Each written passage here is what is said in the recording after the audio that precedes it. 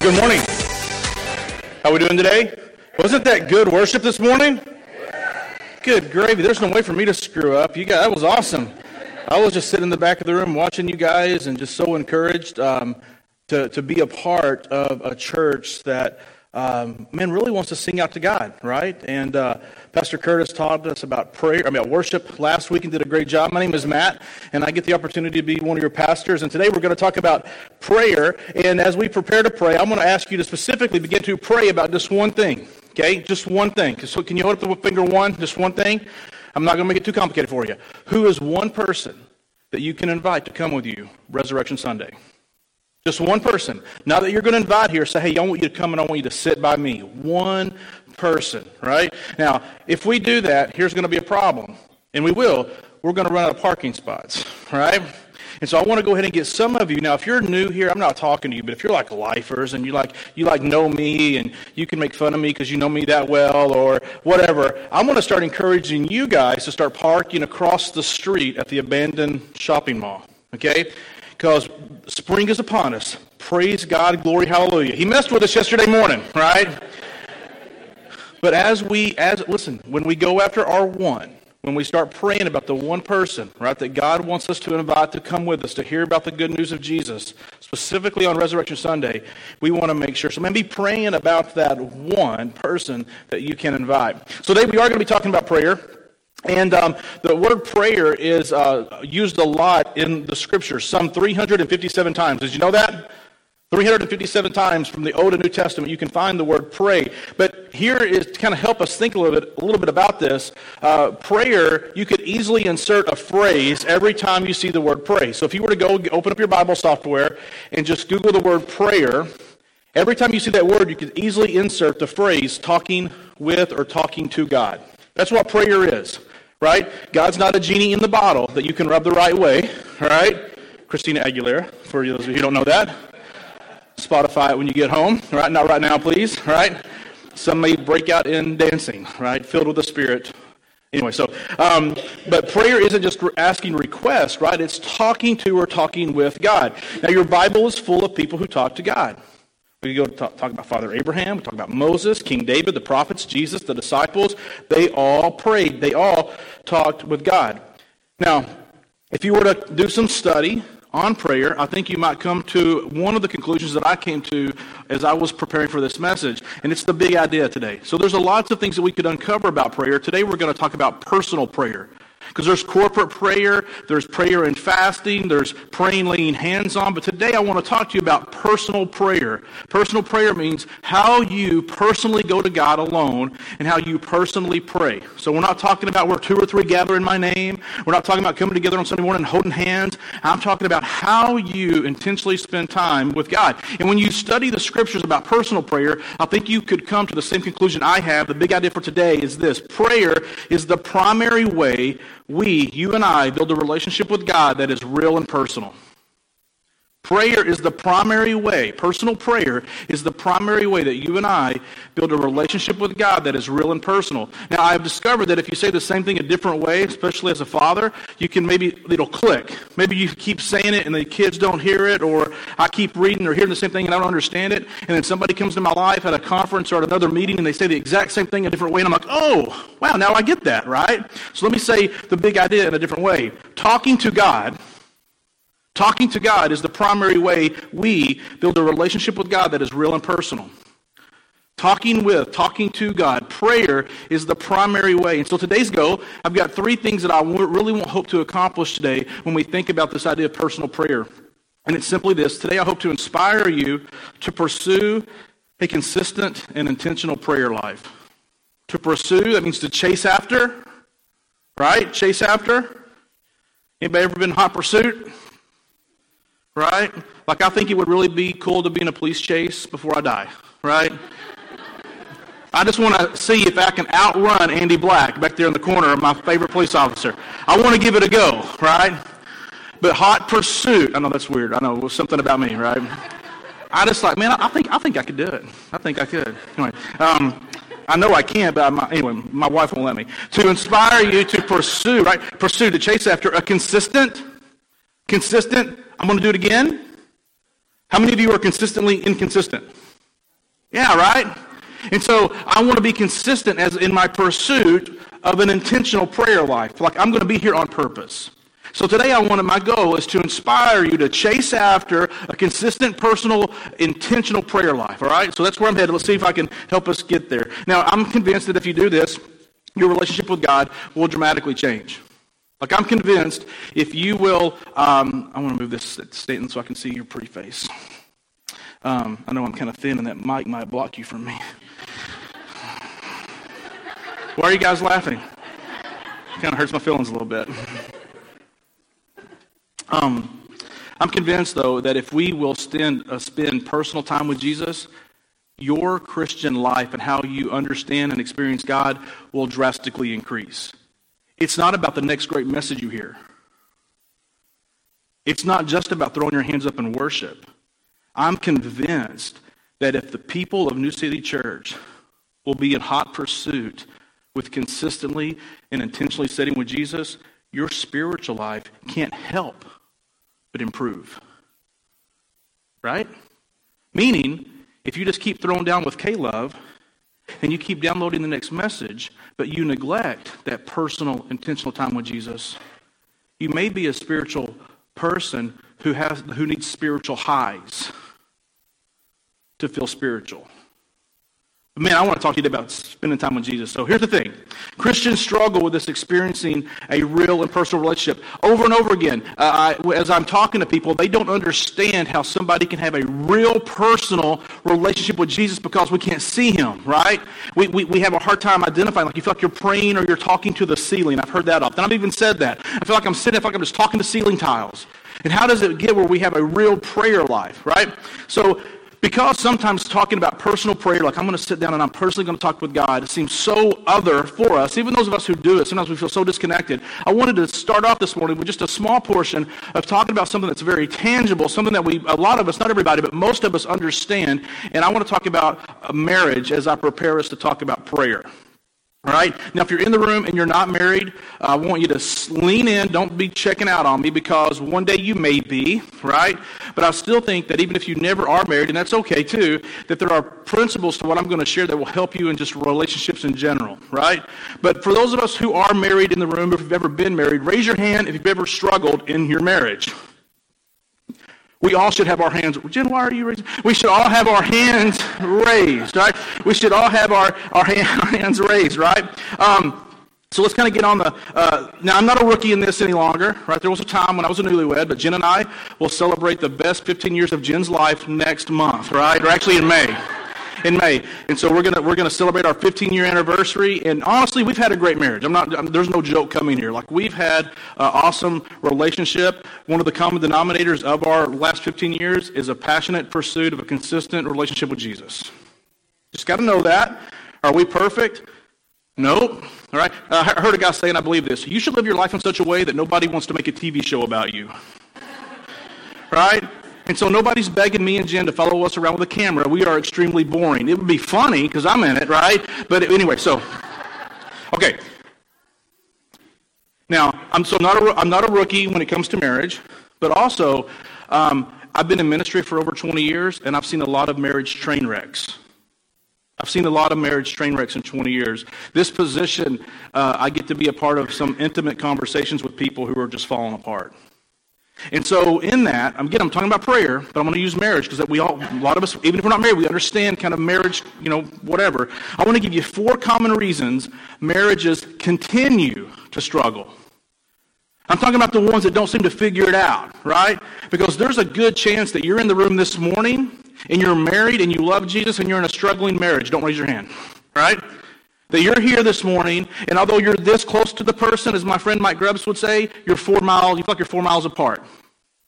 Right? Like you're right next to them, but man, you guys are miles apart. So I want to give you 4 things that I've observed over some marriage and some pastoring of why marriages continue to struggle. And I'm going to connect it to prayer next, okay? So I'm not messing with you, okay? But we understand this. Number 1, 4 reasons marriages continue to struggle. Problem number 1 is someone is being a jerk. Right? Someone is being a jerk. Meaning they're just doing things out of spite. Like, that leaving your cup there makes her mad, and you do it anyway. Or you know by not touching him or whatever the word is, or you do something or don't do something on purpose out of spite. And we giggle because we've all been there. Right? Come on, right? Level playing field, right? So problem number one in marriage is someone is being a jerk. Here's the solution. Stop being a jerk. It's silly, right? But like, my wife told me this week, she revealed to me a deep hurt that I keep leaving piles of clothes in random places. Well, whatever. So I'm trying to pick up my socks, right? Because it will show her that I love her. Anyway, okay, so number two. So one, someone's being a jerk. Solution, stop being a jerk. The struggle, right? Here's another one where people continue. Problem number two, we fight over money. Reasons marriages continue to struggle is because they continue to fight over money. Here's the solution. Establish a financial plan or a shared financial vision. There are certain things in your marriage that will not work themselves out. Money is one of them. And you have to be able to sit down and say, what do we make and what do we want to do with it? And agree upon it. And when we agree upon it, now we have a shared vision. We've established a plan. And listen, that may mean that you're both miserable, but you're both miserable together. Or you're both not happy with what you got, but you're both not happy about it together. Instead of one person going, woo, I'm having the time of my life, and the other person's freaking out because something's not going to get paid. Share it, right? Or you can keep being separate and continue to have problems. The third common reason marriages continue to struggle. Number three, your children. Yeah, right? Amen? Preach. Somebody say preach. Right? Here's the solution. Your children are not the boss. Mommy and daddy are the boss. I had a leader tell me one time, Mike Bickley, to Olathe Bible Church, now it's called Journey Bible. I love Mike Bickley. He gave me a leadership principle that has drastically changed my life as the lead pastor of New City Church. I went into his office one day, and I was complaining about how busy I was. Meetings and this and that. I wasn't happy with my calendar, and he looked me dead in the eye and he said, brother, you're the leader. If you don't like it, change it. I didn't work for anybody. Like, I set my calendar. He's like, you're the lead pastor. If you don't like it, change it. Mommies and daddies in the room.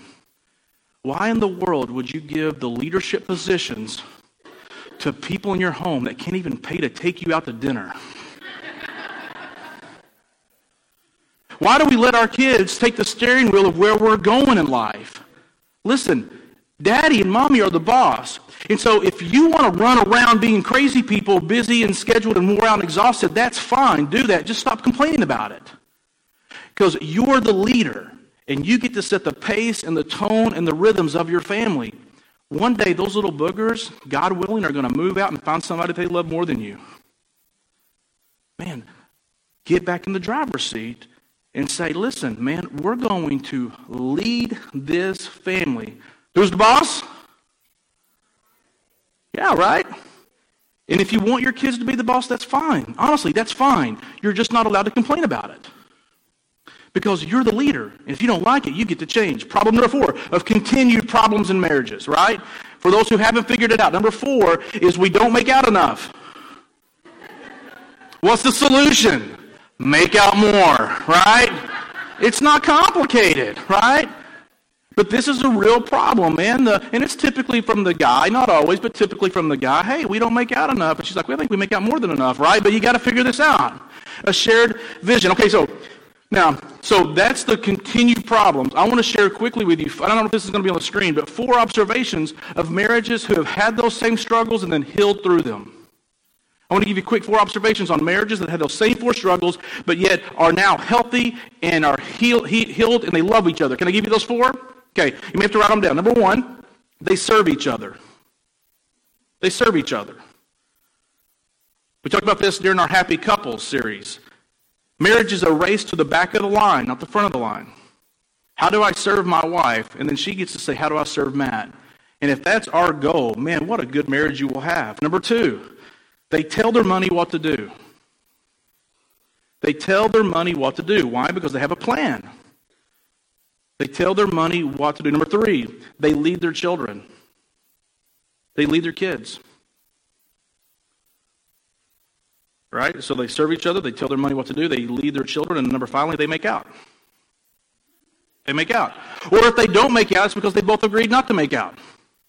It's not one wants to and one doesn't, right? And so there's a physical component into this, it's an intimacy into a healthy relationship, right? An intimacy in a healthy relationship. Okay, so now I want to take those same observations and I want to go back to prayer. Are you with me? Because how many of you guys understood those 4 things that I talked about, even if you don't have kids or you don't have money, right? How many of you guys understand those things, right? We get that. So now let's take those same 4 things and let's apply them to our prayer life. Okay, so here we go. Every Christian has struggled. Amen? This is a fact. However, some Christians continue to struggle. Some Christians seem to figure it out, yet others don't. Today, there are Christians in the room who love Jesus, and yet their Christian walk is tough. Notice I'm saying the same exact thing that I said earlier. I'm just taking out marriage talk, and I'm inserting spiritual things.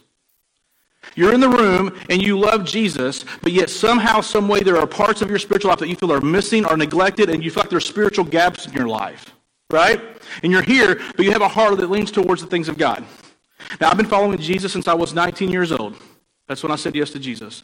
And I've been paid to be a pastor since I was 23. In my life, I have witnessed a lot of spiritual train wrecks. Not just marriage ones. I've watched spiritual train wrecks. People who at one moment were really hot for Jesus, and the next minute they were cussing his name. What happened, right? Over the years, I have observed 4 common reasons why Christians continue to struggle.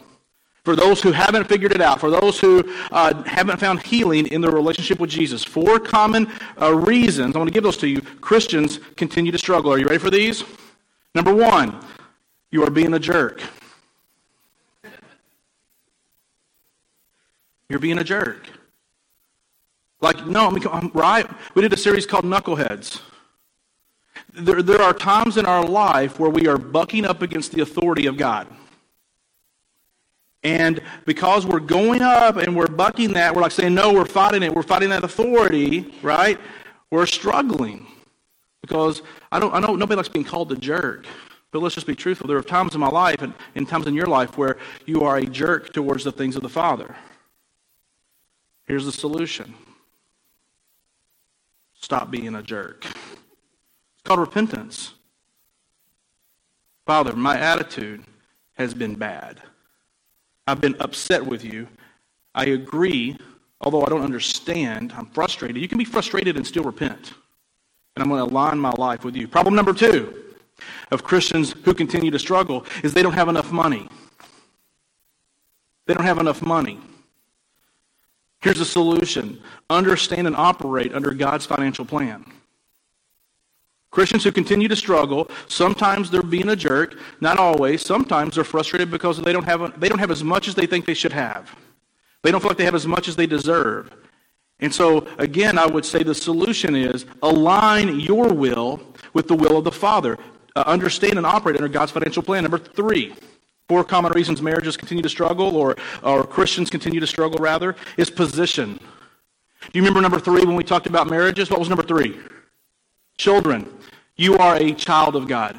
Amen? You are a child of God. And so you need to understand your position. Here is the solution. You're not the boss. God is the boss. And just as we are asking us to sit into the driver's seat and lead our children, God says, woohoo, but make that spiritual now. Let me drive the car that you're riding in. And some of us, the reason we're struggling in our spiritual life is because you're trying to assume the spiritual leadership of your own life when God is like, listen, that's my job, right? That is my job. Understand our position. Number 4, what is God's will for my life? God, what is your will for my life? God, what is your will for my life? Here's the solution. Make out more. What? Like, this is the intimacy that I'm talking about with God from a personal relationship. When you are in hot pursuit with sitting with Jesus in time of prayer, when you are consistent in pursuing a time with Him, when you are intentional about spending time with Him, listen, that is the intimacy that you have with the Father. And it is in that intimate moment where you begin to understand who you are, why He put you here, and what He wants you to do in this life. It's not going to come from the book on the shelf at Barnes & Noble. Or it's not going to be sent to your door through Amazon.com. It's something that comes from Jesus where He says, this is what I want you to do. And you hear about it when you are passionately meeting with Him and saying, God, what do you want me to do with my life? And if you're waiting for the person next to you to give you that answer, I'm not saying they can't help you and can't point you to the direction, but man, your calling, your purpose, the reason why God created you needs to be coming to you from the Father and no one else. I have a friend who's planning a church today, Dan Sutherland, and he will always jokingly say to me, Matt, Jesus loves you and I have a plan for your life. And if not careful, you will find people in your life that really can tell you what you need to do next, and you never ask Jesus what he wants you to do. Sit with the Lord. Okay, here are 4 common practices of a healthy Christian. People who have figured it out. Here we go. Number 1, they serve. Number 2, they are generous. Number 3, Jesus is their leader. And number 4, they have a relationship with God that is real and personal.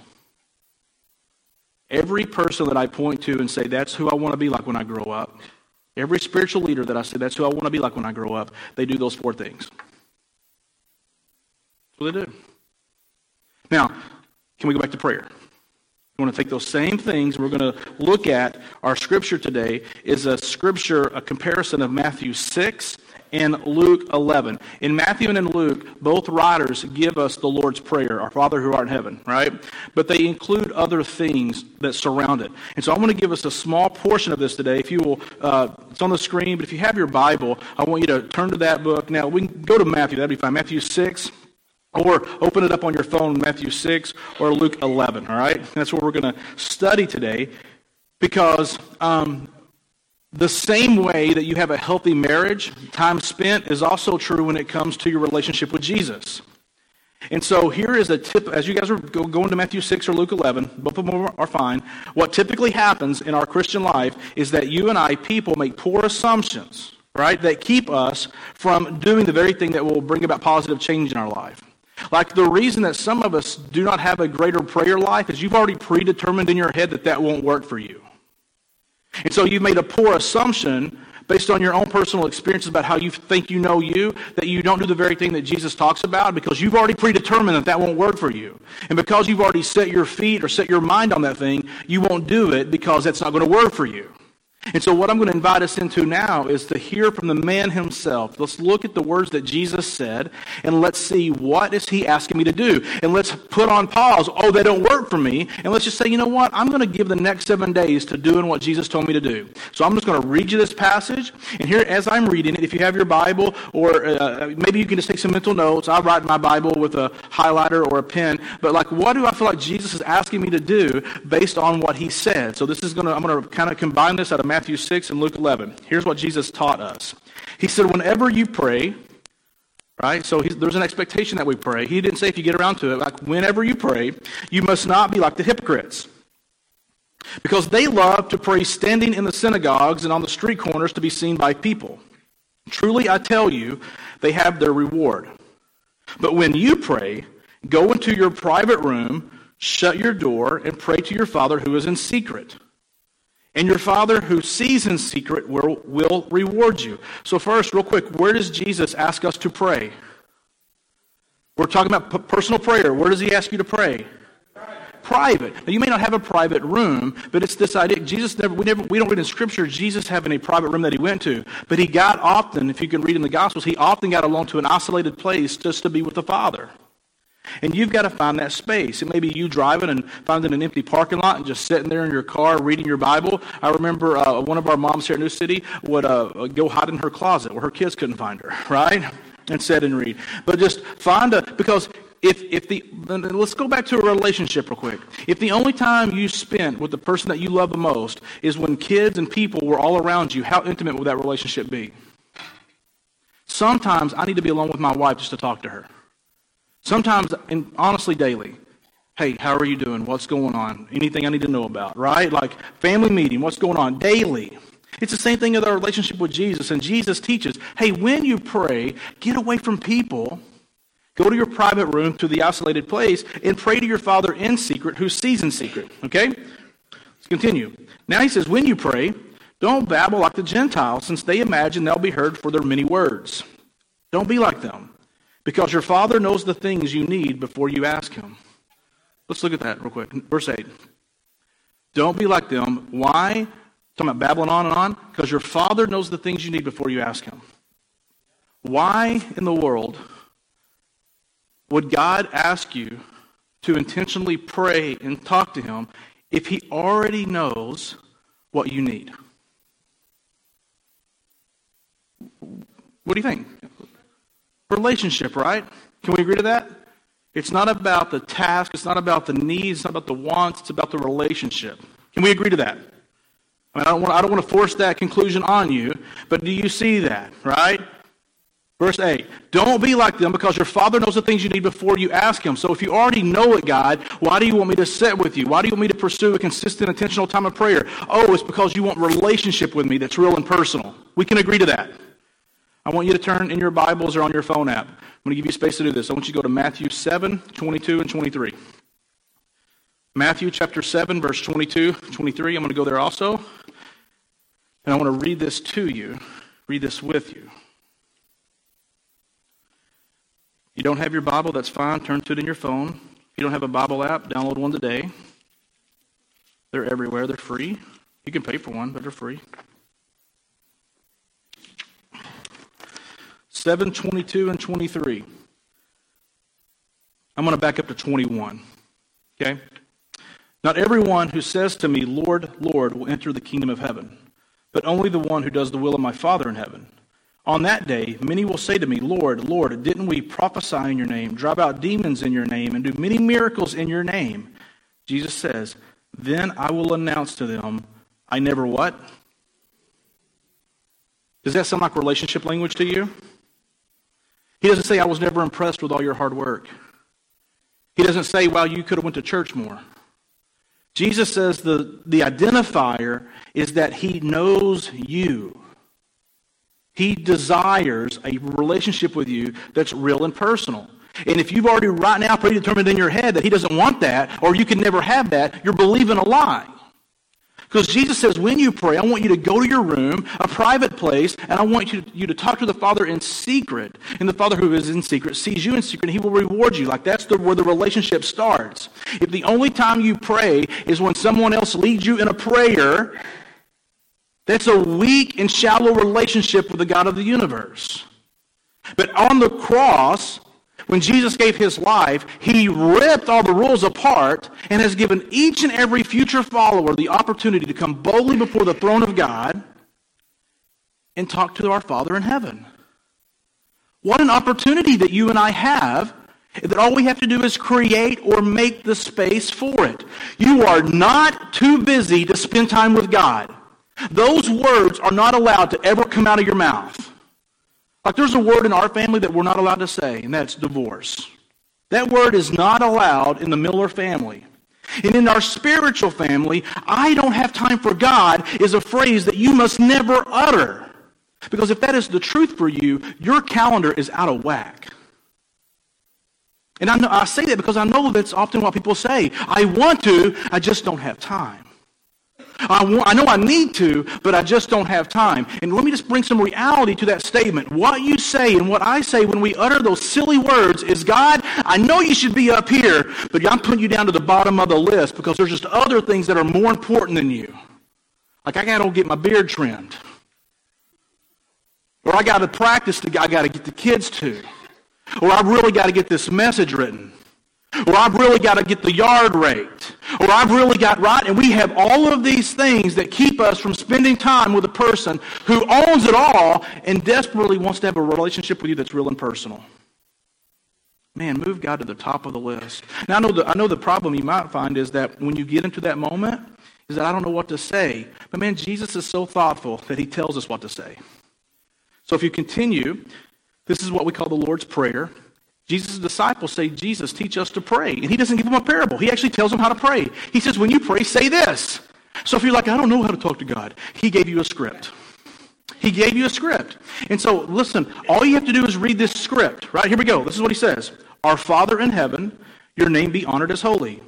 Your kingdom come, your will be done on earth as it is in heaven. Give us today our daily bread, and forgive us our debts as we also have forgiven our debtors. And do not bring us into temptation, but deliver us from the evil one.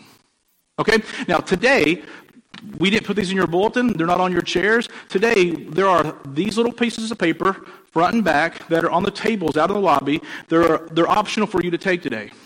And I want to quickly, I've got just a few little bit of time here. I want to walk you quickly through one side of it, because the sides are different, all right? In one side, I'm going to title What Jesus Taught, okay? And on the other side of this card is titled How Do We Respond? And so I'm not going to teach you how we respond. I'm just going to quickly let you, because it's on here. But here's what Jesus taught. There was 5 statements. We talk about this in our discipling pathway, Brown to Green, the Lord's Prayer. And so, but this is the card. Like you can disciple yourself. You can walk yourself through some prayer things this week. You can grow in your time with God this week. I want to give you a tool. So Jesus said this: Our Father in heaven, your name be honored as holy. And so a question on this card simply says this: What is Jesus asking you to acknowledge? Like when you sit with the Lord and you say that, read that statement, what is Jesus asking you to acknowledge? God is somewhere else. He is holy and set apart. That's what holy means, set apart. And so Jesus is starting off by saying, I want you to acknowledge that God is wholly other, right? You with me? Number 2, he says, your kingdom come, your will be done on earth as it is in heaven. Here's the question. What is Jesus asking us to do? What is Jesus asking you to do? How are you bringing God's kingdom, God's plan to this planet? Right? That's what you seek it, right? Like your kingdom come, like the way it's going up there, may it be so here. Does anybody notice on the news and whatnot that it's not so much God's kingdom on this planet? Anybody? Right? And so that's why he has the church, to bring about his will, his ways in this world. Number 3, Jesus says, give us today our daily bread. Here's a big question. Who is Jesus asking you to depend on? Is your faith in your 401k? Is your faith in that pension plan? Is your faith in that next paycheck? Now, I know those things, resources are real and we lean on those, but where is all of that stuff coming from? Number 4, and forgive us our debts as we also have forgiven our debtors. How is Jesus promoting peace and goodwill? How is Jesus promoting peace and goodwill? Or will you continue to refuse to talk to that neighbor because they one time mowed part of your lawn?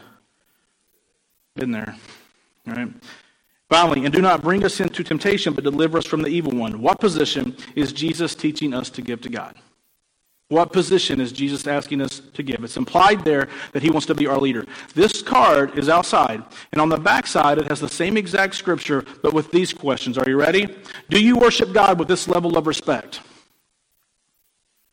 Based on what Jesus is asking us to acknowledge about our Father who art in heaven, do you worship God with that level of respect? If not, how do you respond? Question number 2, point them to your kingdom come, your will be done on earth as it is in heaven. What areas of your life are lacking kingdom living? I'm not going to come and tell you. Listen to Jesus. What parts of your life are lacking kingdom living? Number 3, give us today our daily bread. How are you trusting God with your provisions? How are you trusting God with your provisions? Number 4, and forgive us our debts as we have forgiven our debtors. Is there anyone you haven't forgiven? Process that, right? And finally, and do not bring us into temptation, but deliver us from the evil one. Who is leading your life? Jesus will never lead you into temptation. You got to know that. Jesus will never lead you into a place other than righteousness. And so if you will continue to follow the Lord and he continues to be your leader, guess what? You will get there quicker. You will get there quicker.